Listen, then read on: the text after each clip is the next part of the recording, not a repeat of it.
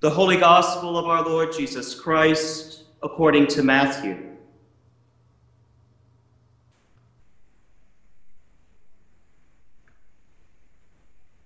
Now, when Jesus came into the district of Caesarea Philippi, he asked his disciples, "Who do people say that the Son of Man is?"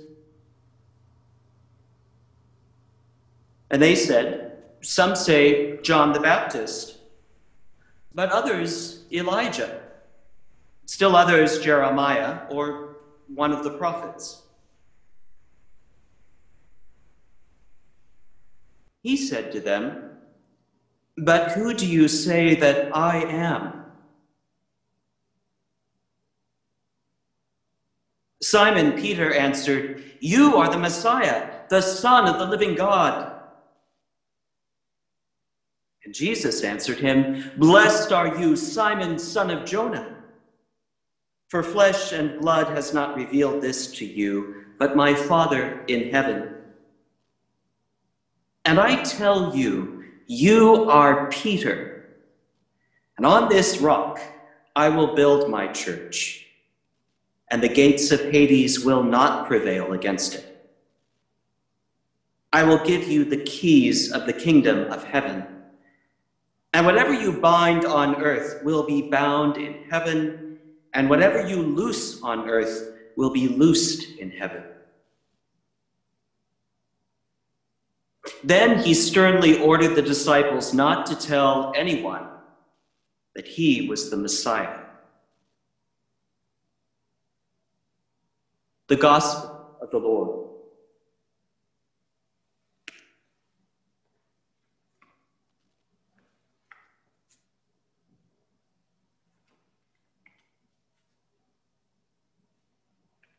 See, now I finally can say, please be seated, right? Thanks again for all of you who are here this morning. I want to just say the fact that you are here with us is a testament to today's gospel. The church, we are reminded, is not built of bricks and mortar and wood, and is not subject even to the wildfires that rage around us at this moment. It is made up of God's people, hearts and minds brought together, even virtually at this time, even in the midst of smoke. Even as I said, as I joined a meeting just a few short days ago, it feels sometimes like the world is ending. The good news, the ironic news, which is very much part of not only the Christian tradition, but our Jewish roots as well, is that it's normal to feel like the world is ending. If there's any evidence for that in today's gospel, it's the confusion that the disciples bring to bear when Jesus asked them, "Who do people say that the Son of Man is?" In the first century, there was a lot of pointing back to a book of apocalyptic proportions, a book, you might say, about the world's ending. It was the book of Daniel, which incidentally forms the foundation of one of our other books, particularly in America, and that is the book of Revelation. I won't get too far into that today, but you know that because Americans have always loved this sense that the world is coming to an end. We in California seem to practice this on a regular basis, don't we? The book of Daniel has in it a vision that Daniel, who is kind of a legend of maybe around 200 BC, and certainly by the first century when Jesus was preaching and teaching, Daniel is this legendary Jewish figure who is caught up in the Babylonian exile, and it is in Babylon that he bears witness to the power of Yahweh, the power of the God of the ancient Israelites. And Daniel has a vision and he sees a vision of God coming on a cloud in great glory and power, and next to him stands one like a son of man, like a human being. This, if you want to get all theological and technical, is actually the seed, then, of what later becomes the doctrine of the Trinity. But I get ahead of myself by about 4 centuries, right?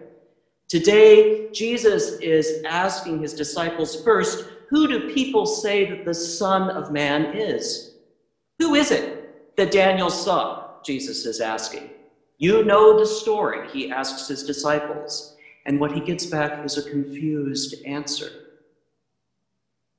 Because everyone is looking for this strange Son of Man.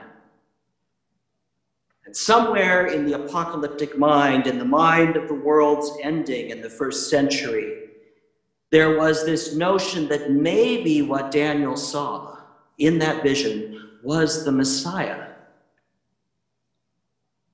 the promised one who was going to come and restore what had been lost and bring a new world into being.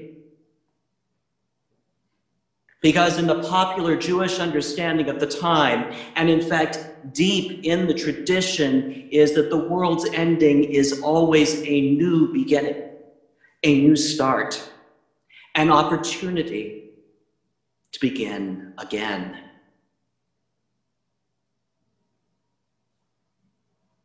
Jesus then goes on to say, but who do you say that I am? Make no mistake, Jesus is stepping out and he recognizes that if he just claims to be Messiah and nobody else recognizes him, it doesn't matter. But more than that, he is using that ancient theological language that goes all the way back to God speaking with Moses.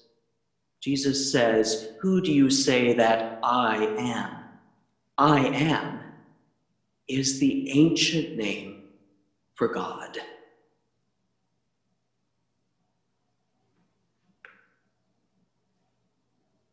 And here we are again, we bump into Peter the bumbler, Peter who is always trying new things like getting out of the boat and then sinking in the water.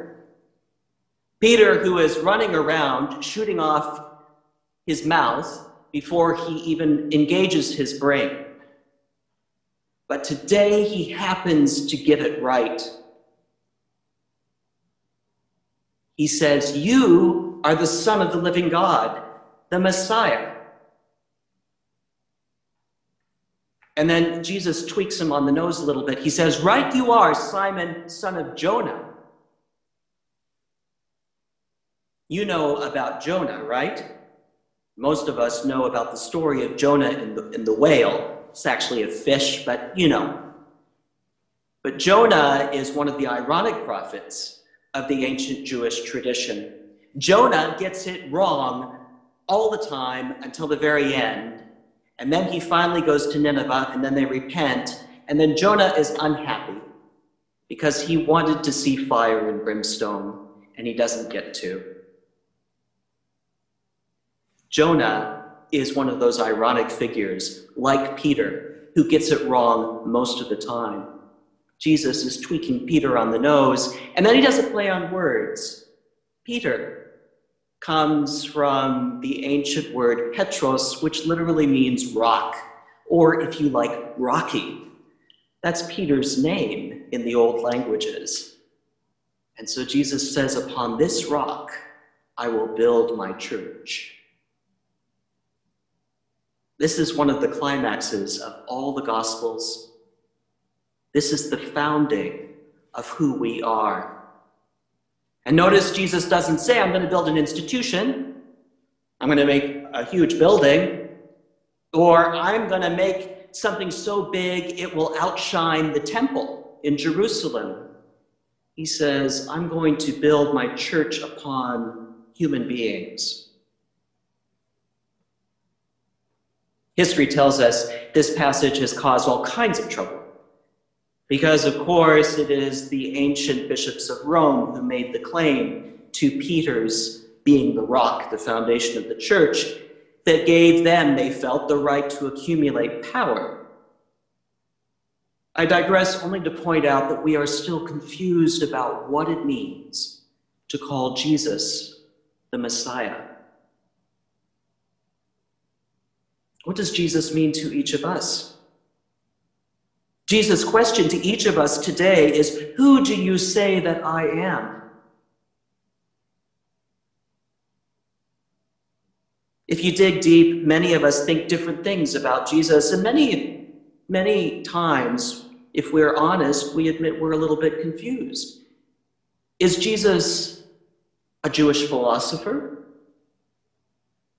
Just an ancient teacher, kind of in the early rabbinical tradition, a rabbi?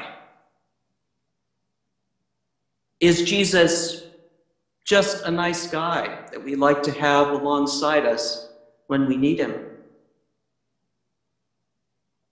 Is Jesus someone who challenges us?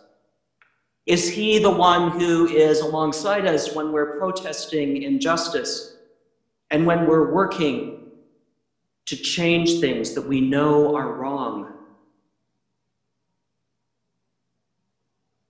Is Jesus the one who comes and comforts us when our hearts are broken, when we are sad, when we are alone?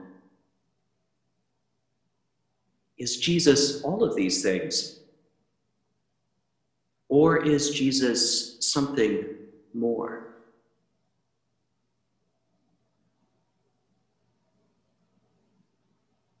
The sign of the founding of the church in the human heart, in community like ours, the sign that Jesus offers is that the world is being started over again. The end has become the beginning. And we always know it's a new beginning, a new start, when, like the disciples, we are confused, puzzled even, unsure, or doing what Peter does, shooting off our mouths before we engage our brain, and sometimes the truth comes out. And then we find ourselves in a whole new landscape, looking at the world with different eyes and renewed hearts and reopened minds. And it is there where we encounter the living God, the God in Christ who says, I am. I am before you were made. I am after you are gone. I am for all eternity.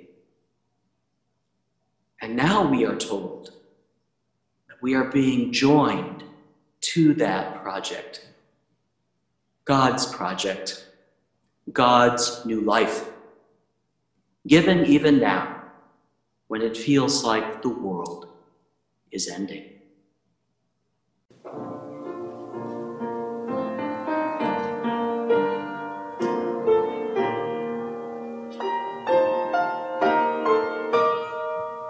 Thank you for listening to this sermon podcast from the Episcopal Church of Our Savior, Mill Valley, California. We are a growing community welcoming those seeking to deepen their relationship with God and to journey in faith with God's people through the breaking of bread and in service to others in Christ's name.